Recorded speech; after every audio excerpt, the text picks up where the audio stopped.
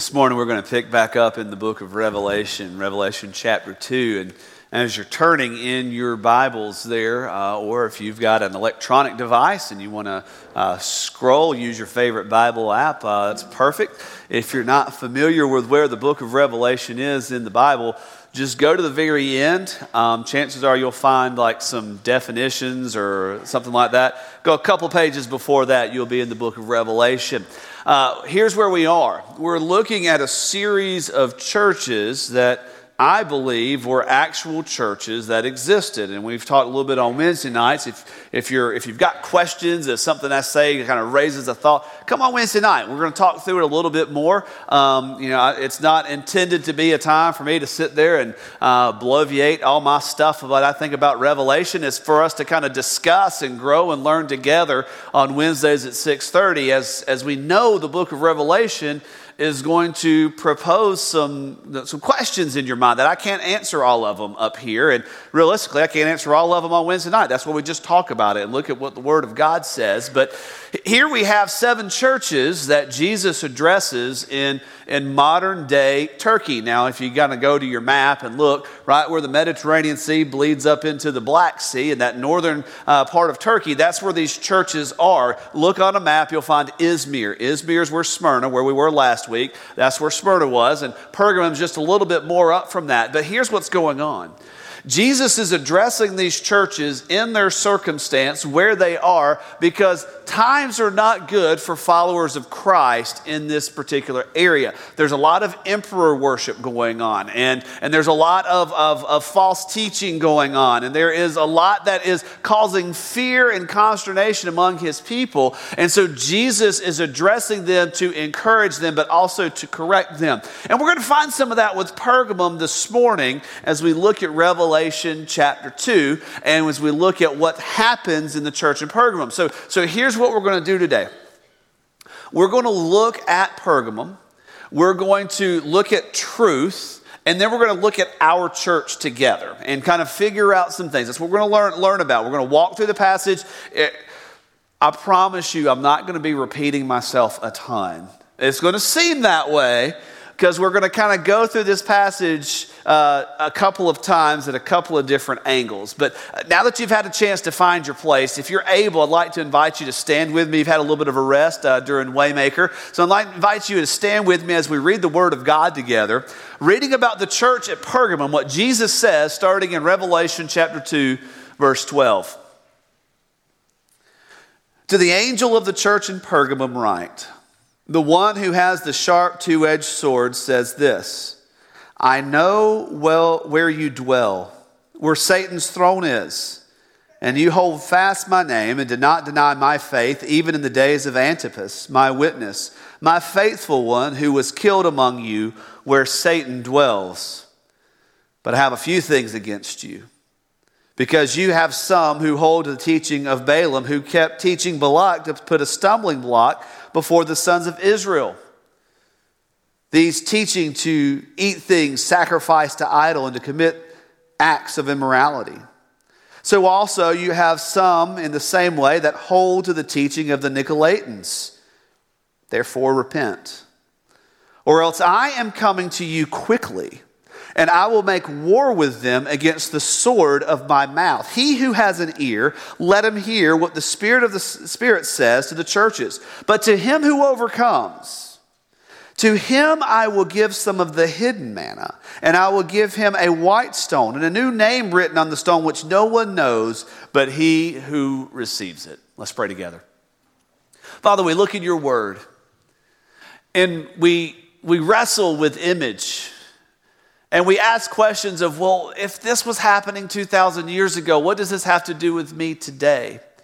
But Lord, what we also know is that all truth is your truth. What we know is that you have given us your word to instruct our hearts, to train us in righteousness, to help us to understand better who you are. So this morning we ask that as we look in Revelation 2, as we look at this passage, as we see what's going on in Pergamum, Father, we ask that you would arrest and captivate our hearts.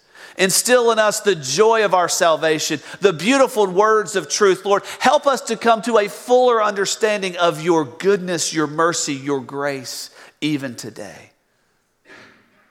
Lord, we ask that you help us be faithful. In a world of faithlessness, in a world of brokenness, even if it's only us. We pray for others, but even if it's only us, that we would be faithful to you. And we ask this in the name of Jesus. Amen. Thank you. You may be seated. And here we are, Pergamum. Sounds like a pretty difficult place, right? Anybody want to live where Satan dwells? I mean, I didn't see any hands go up there. I mean, here they are planting a church. I mean, we have relationships with church planners. We've got a relationship with Justin over in east side of Atlanta towards Decatur at People's Church in Kirkwood. We've got relationships with Jay and Megan at Windsor Mill Freedom Church in Baltimore, and also with Anthony Patini and Restoration Church in Curtis Bay in the Baltimore area. I'm going to ask them next time I see them this summer when we're in Baltimore, how would you like to plant a church where Satan dwells? They might say we already did. I don't know what they're going to say. But things are not really great in Pergamum. There's something that is gripping them. There is something that is pressing on them. And there is something that is affecting the way they go about church and ministry and day-to-day life. And so let's look at some things that are true. What was true about Pergamum. So here's what we're going to do. We're going to overview the passage. We're going to explain a little bit about what's going on, just so we can see boots on the ground, what's taking place where they are. And it starts there, and he says, to the angel of the church in Pergamum write, the one who has the sharp two-edged sword says this. What we find is that in Pergamum, Jesus was holding a standard of truth. Jesus holds the standard of truth. Now, if you'll remember, as we walked through a little bit in chapter 1 a few weeks ago, if you weren't with us, that would have probably been January the 12th. If you want to jump online, you can go and watch fbcfairburn.com, click on sermons. You can watch sermons from the Revelation series that are previous. Go back and watch that. When we look at this picture of Jesus that John portrays, and it says there in chapter 1, verse 17, he says, I saw him, and I fell at his feet like a dead man. Oh, excuse me, I'm reading the wrong verses. My apologies to you. Verse 12, I turned to see the one that was speaking with me. He understands this is Jesus. And having turned, I saw 7 gold lampstands. And in the middle of the lampstands, I saw one like a son of man, clothed in a robe, reaching to his feet, girded across his chest with a golden sash. His head and his hair were like wool, like snow, and his eyes were a flame of fire. We saw that flame of fire coming up last week in Smyrna. He says there also, lost my spot. His feet were burnished bronze, and when it is made to glow in the furnace, and his voice was like the sound of many waters. And in his right hand he held 7 stars, and out of his mouth come this sharp, two-edged sword. This sword protruding, and Jesus is telling him, look, I'm the one that has this sword. Now we're not talking about like this like kid's plastic play sword or anything. And we're actually not even talking about what you might see Jack Sparrow wield if you're watching Pirates of the Caribbean. We're not talking about, or even if you remember, man, I remember as a kid, the Marines commercial that used to come on, man, it was awesome. It had this sword, and it would kind of go, this nice shiny silver sword. It was kind of a thin sword. It's one that you would use in hand-to-hand combat. No, the word that he uses here for the sword is this behemoth, massive sword that takes 2 hands, and you got to swing it like a baseball bat. I mean, this is a massive sword, and it's got sharp edges on both sides, so you can cut this way and cut that way. I'm talking you're going to get some damage with this sword. Jesus says, I have this sword in my hand. It's protruding from my mouth. What is this sword? We find in the book of Hebrews that the word of God, chapter 4, verse 12, is sharper than the two-edged sword. It's the same word. It's the same image of the same sword. It's able to pierce to the division of bone and marrow, soul and spirit. What Jesus is describing here is that I have the standard of truth by which you are going to have to be measured, by which all things will be measured. What was true for Pergamum 2,000 years ago is true for us today. But he goes on a little bit further. And he says, I know where you dwell. Man, here's the dangerous thing that Jesus says. He says, I know. Now, I want you to think about that. It's comforting on the one hand for Jesus to tell us, I know where you are. That's comfort. Unless you're in the wrong place. All the teenagers in the room have their cell phones. They get that call. It rings. And we know teenagers don't answer when it rings. But it rings and look, they say, oh, that's Dad. You put it away. See, they told Mom and Dad. He told Mom and Dad that he was going to be with his friend Jimmy and that they were going to be at the football game. And after the football game, a group of them were going to go over to Karen's house and they were going to have a Bible study after the football game and he'd be home by 11:30. It's 11:45. Jimmy looks at the phone Jimmy looks at the phone and says, your dad's calling you again. So what does the dad do? Because he knows his son's not going to answer. Sends a text message. See, you get the text message, the notification comes up there on your screen, and you don't even have to open it. You can look at it, and he pulls his phone out and sees the notification there. It says, I know where you are. Ooh. Dad, you've been there, right? Sometimes when Jesus speaks and says, I know where you are, it should elicit fear in our lives. And that's the case for Pergamum. What's going on in Pergamum? Pergamum was surrounded by false religion. The entire city was engulfed in false teaching, false religion. Pergamum had become one of the centers for imperial cult worship. What is imperial cult worship? Worshiping the emperor. Bowing down to the emperor. And involved with bowing down to the emperor came the practice of cult prostitution, where you'd go to the temple and you would be with a temple prostitute as part of your worship, as part of what you were doing. And all of this is going around in Pergamum, and it's all creeping in. And he says there to them, I know where you dwell.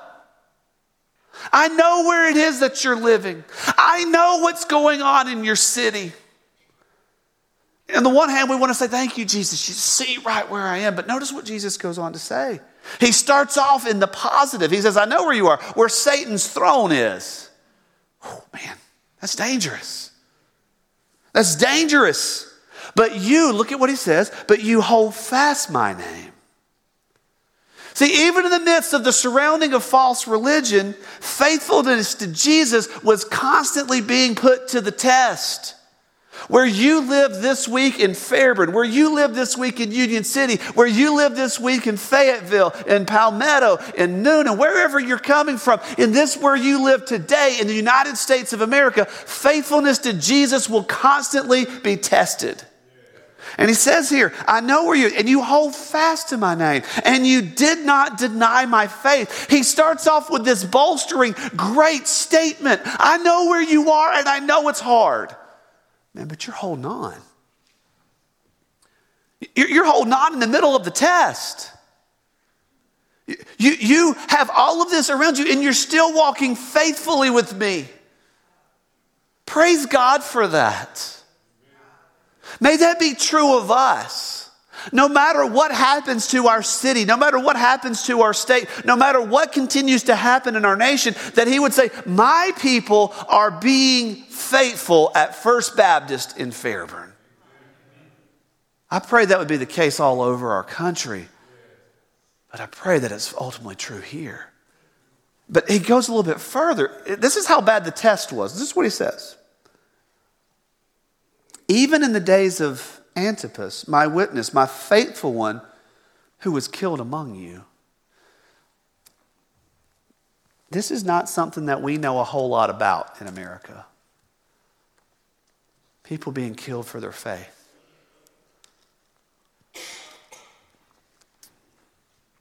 Last week we talked about it in Smyrna. It came up. You're going to be arrested. You're going to be put to the trial for 10 days, and you might even face death. But even in death, I'm giving you victory, because that's what Jesus is able to do. I'm able to give you victory because I am the victor. I hold the keys to death, hell, and the grave. And he comes here to Pergamum and he says, even though one of your own, see, it had not happened in Smyrna yet, but it's already happened in Pergamum. Things had gotten so bad that even the pressure of Satan to say, you know what, I'm going to try to crush the life of the Spirit out of your church by killing one of yours. It says you didn't even deny my faith then. I mean, that's a huge test. I would love to think, pray this is not true. But I'd love to think that if push came to shove and things in our society turned so drastically against people of faith, that even if Christians in America started being put to death for their faith, that we would be faithful. But the temptation is always going to be to morph into the cultural realm, go into society, to blend in, to be a chameleon, to not let anyone know because we fear for our life. And he says, you know what, you didn't even deny. Which shows us that even in the test of faithfulness, the people in Pergamum continued to be outspoken about their faith. They were given vocal opportunities. It wasn't just to just go along with the grain. And if anybody asks, you can tell them you're a Christian. No, they were actually letting people know, hey, we're still worshiping this Christ. There's some good things going on. But notice he says,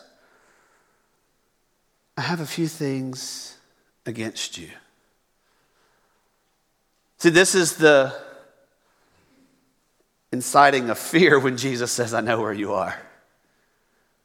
It's good for him to know where we are when we're struggling and we need that hand of God reaching out into our lives to assure us of his presence. But then he says, but I have some things that I have against you because you have some in your church that are teaching false doctrine. The issue with Pergamum is that they were tolerant of false teaching.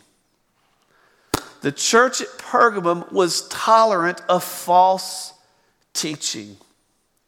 Now, I want to be pretty clear on a couple of points here. I want to be clear on all of them, but I just want to make sure that you get where I am. This is one of the most serious charges you can levy against someone proclaiming things from the Bible, to be a false teacher. And the reason it's as serious is because false teaching is likened to a shepherd who leads sheep into the mouth of the wolf. False teaching carries people from what is true and real and what God has revealed into man-made myth, into man-centered approaches, into something that resembles wickedness. I shared with you just a couple of weeks ago about Aaron Rodgers, quarterback of the Green Bay Packers, does not believe in hell.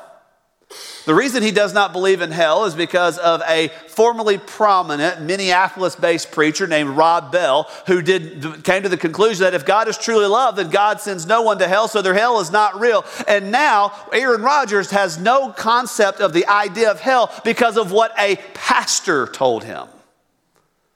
False teaching is serious. This is very serious. And the issue at Pergamum was that they were putting up with false teaching. You can't put up with false teaching. You have to call it out. You have to identify it. You have to push it out of your midst. And here Pergamum said, oh, no, you're okay. It wasn't so much that the entire church was practicing what was being taught. It was that the entire church was okay that it existed among them. Notice what he goes on to say. He says, this is what they're teaching.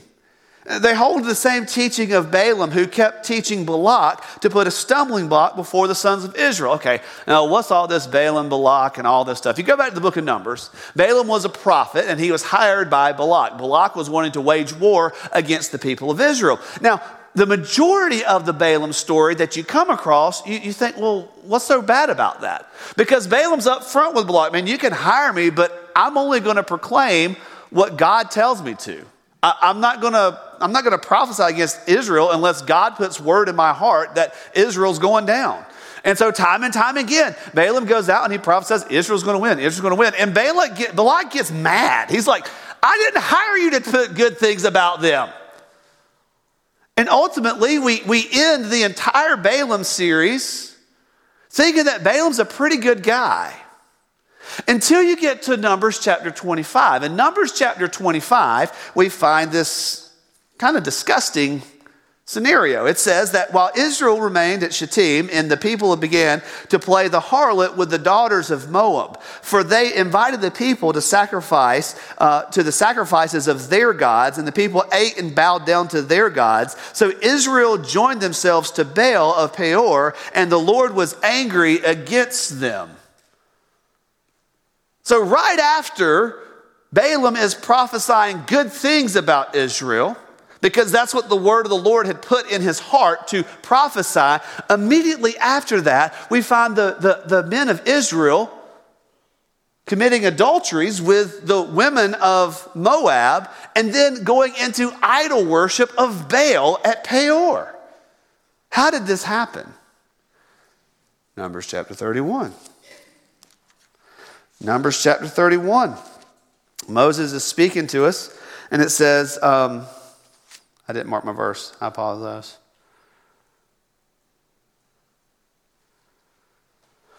Okay, chapter 31. Moses said to them, have you spared the women? Behold, these are the ones that caused the sons of Israel through the counsel of Balaam to trespass against the Lord. Ultimately, at some point, Balaam told Balak, I'm going to prophesy these good things about the people of Israel, but if you just let your ladies walk around scantily clad in front of these men, they're not going to be able to help themselves, and you're going to catch them in a weakness of sexual fantasy, and then you'll be able to overtake them. They're going to undo themselves and come to idolatry.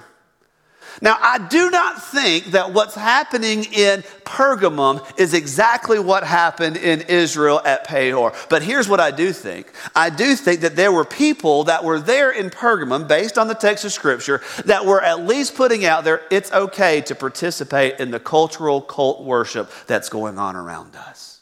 Because he says there, you have them that were holding the teaching of Balak to put a stumbling block before the sons of Israel, to eat things sacrificed to idols and to commit acts of immorality. And by committing acts of immorality, let's just kind of read between the lines here. He's not talking about telling a white lie. He's not talking about, eating somebody's food when they're not looking around. He's talking about sexual immorality. Embracing the teaching that sexual immorality within the church is okay. And he says, you've got this running rampant in your congregation, and you've done nothing about it. The church at Pergamum was tolerant of false teaching. He goes on and says, because you have some that are holding to the teaching of the Nicolaitans. As we talked about Wednesday night a couple weeks ago, we don't know for 100% sure who the Nicolaitans were, what it was. But all of the signs indicate that they had some sort of involvement in a cult sex practice that they were involving in Christian worship. Man, you thought all the perverted stuff was just coming out in the last few years, right? No, this has been the bent of man since the dawn of time. We go to the good gift that God has given us, and we twist it and we pervert it and we use it against one another, and it creeps into ways that we try to do church and worship. Believe me, it happens. They were tolerant. Because of their tolerance, the sword of truth was drawn. He says there, I need you to hear this. Repent, or else I am coming to you quickly, and I will make war against them with the sword of my mouth. Wow. See, that's the fear when Christ sees us where we truly are. He's holding his standard. He's holding his word. He's holding what is true. And he says, I'm coming. I see where you are. I see what's going on. And unless you repent, unless you shift, unless you come to the understanding that I am the Christ, the Messiah, and I have authority, I'm coming to you and I'm going to make war. Now, I want you to notice very carefully about what Jesus says. He is not threatening the entire church. I want you to hear that. I want you to see that in the text. Notice he says, Repent, or else I am coming to you quickly, and I will make war against them. The false teaching. Christ is not out to hurt his bride. Christ is not out to hurt his people. Christ is not out to throw the baby out with the bathwater. Christ is out to remove the cancer of sin from within us. And sometimes that hurts. And sometimes that costs us people. Let's just be real. But Christ Jesus is concerned more about our holiness than our happiness. He's concerned more about the fact that our hearts are right with him. So he calls to the pastor of the church, he writes to the pastor of the church in Pergamum and says, you, on behalf of your church, deal with this and bring about repentance, or I am coming after this part of your church. These are things that we've got to take seriously. Because Jesus does. If Jesus is going to go as far as say, I've got this massive sword wielded and I'm going to make war with them over it, then we've got to hear it and we've got to internalize it. We've got to realize what's going on. So let's talk a little bit about truth, because if he's got this sort of truth, we've got to come to grips with some truth. So we've got 5 statements about truth, 5 important statements. I wanted to say 5 true statements about truth, but if it's truth, it's true, right? So here we go, 5 important statements about truth. We're going to kind of walk through these, a couple of scripture references that we're going to throw out there. And the reason we're doing this, and we talked about this in our college class this morning. Functionally, we operate on a system of truth's relativity. We ascribe in principle and by confession that there is ultimate truth, that there is truth out there. But we waver on that in practice. We're not bold about our faith because we are a little concerned about, well, what if we're wrong? So I'm going to give you 5 important statements about truth that we can just kind of wrestle with, that we can kind of listen to and kind of internalize, because truth is truth. And the first one is that truth does not change. Truth does not change. If it's true today, it will be true in 1,000 years. It was true 10,000 years ago. Now, that doesn't mean that we don't understand or we don't come to a fuller understanding of what is true. It's just that we didn't realize it was true at the time.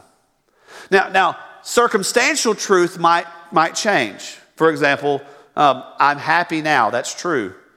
Tomorrow I might be sad. It'll be true. That's not what we're talking about. We're talking about actual what is real, what is true. Yes, your feelings are real. Yes, your feelings matter. I don't want to offend anybody. But we're talking about what is concrete. Truth does not change. Over in the book of Malachi, chapter 3, Malachi the prophet says this. This is God speaking through Malachi. It says, "For I, the Lord, do not change." The reason truth does not change is because God does not change, and God has established what is true. God himself is more constant than anything you will ever understand, imagine, or know. And our concept of God might shift the more we get to know him. But that doesn't mean God changed. It just means that we're conforming more to knowing what God is all about and who God is. Because truth does not change. Because truth does not change, truth is not popular opinion. It's not. That statement right there is the reason why we waffle with truth too much.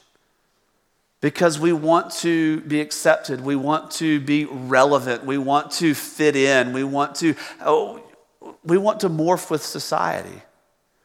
See, popular opinion changes. I mean, good grief. Look at the current political climate of America right now. And this is not whether you like Bill Clinton or Donald Trump or whatever, but it's funny to me how, on the one hand, everything that our Democrats currently say about the impeachment process with Donald Trump is exactly what the Republicans said 22 years ago about the impeachment of Bill Clinton. And the defenses that the Democrats used 22 years ago with the impeachment of Bill Clinton are exactly what the Republicans are using today with the impeachment of Donald Trump. Because they're following some sort of popular opinion. It's either true or it's not. Opinions change. Popular opinion is going to shift and it's going to flow with it. And we cannot rely on popular opinion if we want to know truth. And we just can't. It used to be that in school you were taught certain things about how we are made and what makes us male and female. Now that has even changed based on popular opinion.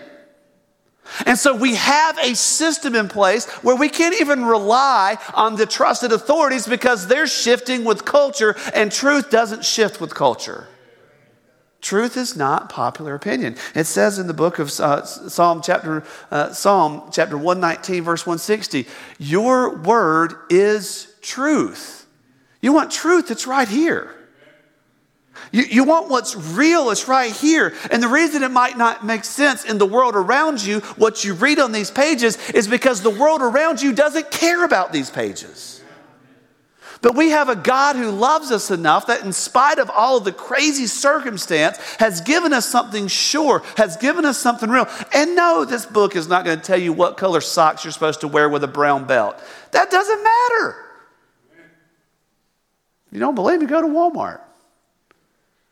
If you don't believe me, just look at the way fashion trends have changed. Good grief, you used to not be able to wear white pants after Labor Day. Now you've got winter white pants and you got all these things. You can change everything. Truth doesn't change.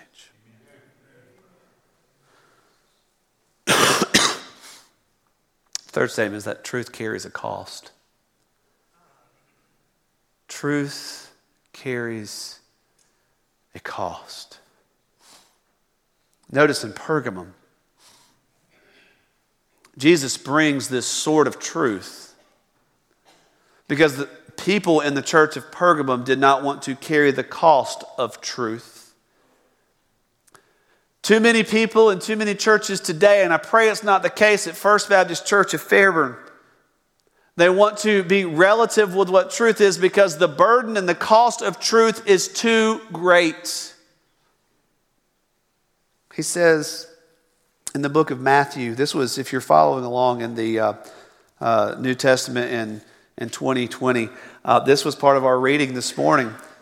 But in the book of Matthew, chapter 21, verse 23, it says, when Jesus entered the temple, the chief priests and the elders of the people came to him while he was teaching and said, by what authority are you doing these things, and who gave you the authority? And Jesus responded to them, saying, I will also ask you one thing, which if you tell me, I will also tell you by what authority I do these things. The baptism of John was from what source? From heaven or from men? And they themselves began reasoning, the chief priests, saying, if we say it's from heaven, he will say to us, then why didn't you believe him? But if we say it's from men, we fear the people, for they all regard John as a prophet. So answering Jesus, they said, we do not know. See, this passage demonstrates the cost associated with truth. For the chief priest, it was if we ascribe truth to what's happening here, then he's going to respond, well, why didn't you believe him? Because to do the things that John the Baptizer did, to say the things that John the Baptizer said, had to come from the authority of God in heaven. But if we ascribe truth there, if we carry that cost, then we're going to be outed as frauds. Truth carries a cost. Fourth statement of truth is that truth is attainable. Oh, praise God for that.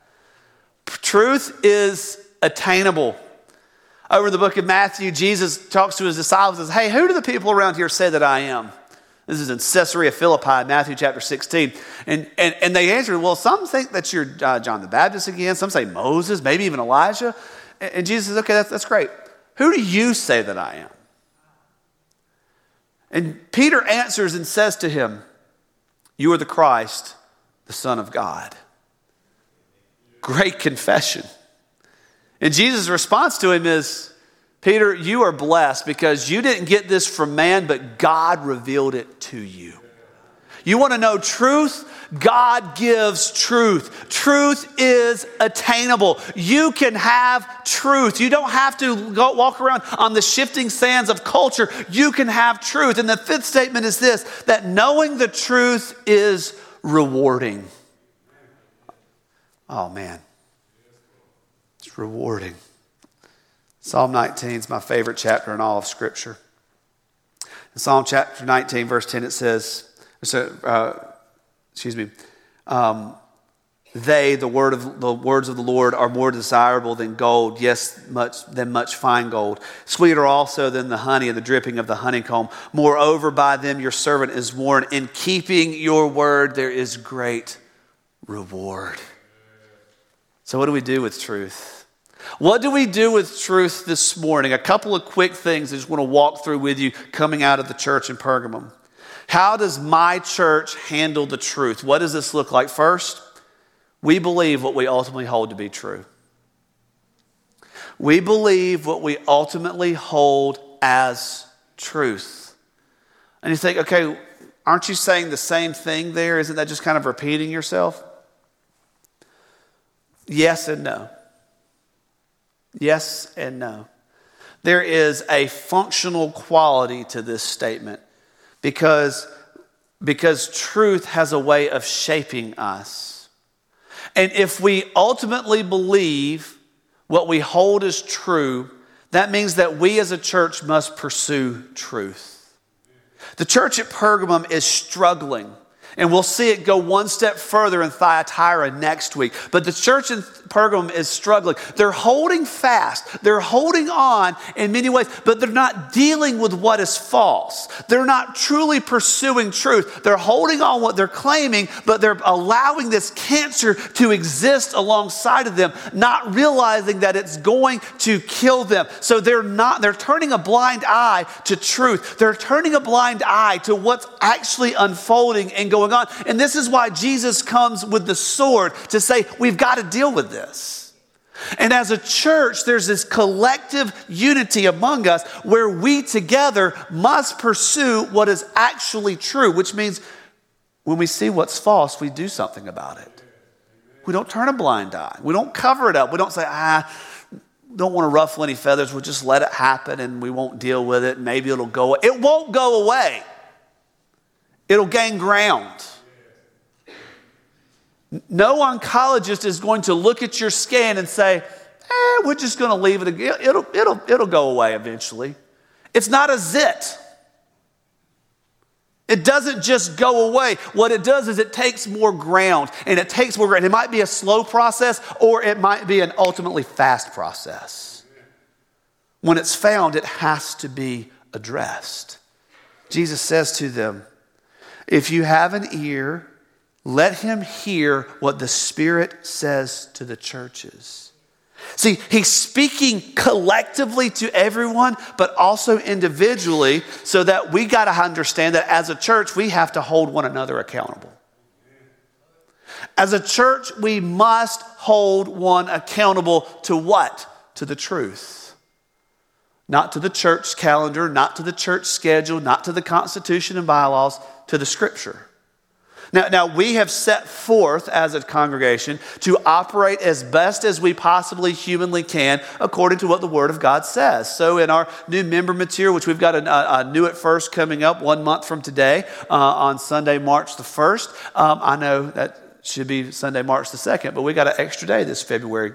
It's on me. It's on me. I love you so much. We give you extra day this month. It's on me. So we knew it first. And what we do is we outline who we are and how we function as a church because we want it to be here. Because we want to be accountable to you as pastors, as deacons, as Sunday school teachers, as you're accountable to us. We've got to hold one another accountable. Jesus addresses the congregation that then brings it into the individual. A congregation cannot be pursuing truth if individually we're not pursuing truth. So individually, we are responsible for truth. Why? Because our actions are shaped by our beliefs. If we believe what we ultimately hold as truth, that belief is going to shape our action. Our actions are shaped by our belief. Notice what he says here. To him who overcomes, to him I will give some of the hidden manna, and I'll give him a white stone with a new name written on it. What Jesus is appealing to here with the church is that when you make that statement of faith, you are proclaiming that I am going to act in accordance with what I say I believe. The world has too many hypocritical Christians. Too many Sunday morning, 11 o'clock Christians. Too many, I'm going to go to church and put on my Jesus gear, my Jesus face, but the rest of the week I'm going to live like hell Christians. And he says, if you're going to uphold this, your beliefs are actually, what you're proclaiming is, I don't actually believe the gospel is real if it does not shape the way you function in the world around you. And he says, so to him who overcomes, I'm going to give this beautiful gift because you are stepping out and you are acting what you claim to be as true. My favorite dog is a German Shepherd. Man, I love German Shepherds, man. They're especially the ones that are mostly black with a little brown on the face and a little bit of brown there on the belly. Man, I just love the look. Ever since I was a kid, I don't know why, but I saw a German Shepherd one time, and then I was in second grade. I saw one, and my teacher had us do a report, and I wanted to do it on German Shepherds, and I did it on German Shepherds. I always wanted a German Shepherd. And when I was 19 years old, I got my first German Shepherd. It was a male. His name was Thor. He was a rescue dog. He had been rescued from a family that was starving him. And so here's the deal about Thor. Man, Thor came to live with us, was living in our house, and he was a great dog, man. He was a protector. My wife can testify when she came to my parents' house for the first time, if we were walking through the yard, he would get between us. Like, even if I'm holding her hand, he would get between us and walk because he was glued right to my side. But here's the thing about Thor. Over the time that we had him, especially the first several months, he gained a lot of weight because he wasn't being starved anymore. He knew that he was going to get his food every morning and every evening. He knew he was going to be fed, and he knew where the food was. But if there was another dog present, he would not let that other dog eat. Because in his mind, he had been trained to think, I'm not going to eat again. So all of his actions were based on the fact that he's not going to eat again. So we would have to feed him separate from any other dog. Like, when I mean separate, I mean we'd have to put him in the garage and shut the garage door and feed the other dog outside. Because otherwise he would stand over both bowls and he would go back and forth because he thought that he wasn't going to eat again. See, he acted on what he believed to be true. Actions shape our beliefs. What we hold to be true will be demonstrated. If Christ is the victor, if Christ is the overcomer, if Christ is the one who gives us a new name, a new heart, a new nature, if Christ is the one who reaches into our lives and pulls out all that is wicked and gives us righteousness, then we will act on that if we truly believe it. Who we are will be shaped by it. In the way we act at home, with our husband, with our wife, with our children, with our roommates. The way that we act at work with our coworkers, even the ones that annoy the living whatever out of us. The way we love them, the way we serve them, the way our church presents itself in the community of Fairburn, it will be demonstrated. Because the truth of the gospel changes how we live. The truth of the gospel changes how we live. Because we don't have to waffle on what may or may not be. We have something that is solid, something that is real, something that is from the very heart of God himself. And all the false teaching that swirls around us, it might shift the way we behave because we think for a moment, maybe this is okay. But the truth of God says, no, this is what I have done for you. And ultimately it will satisfy. So we hold to truth.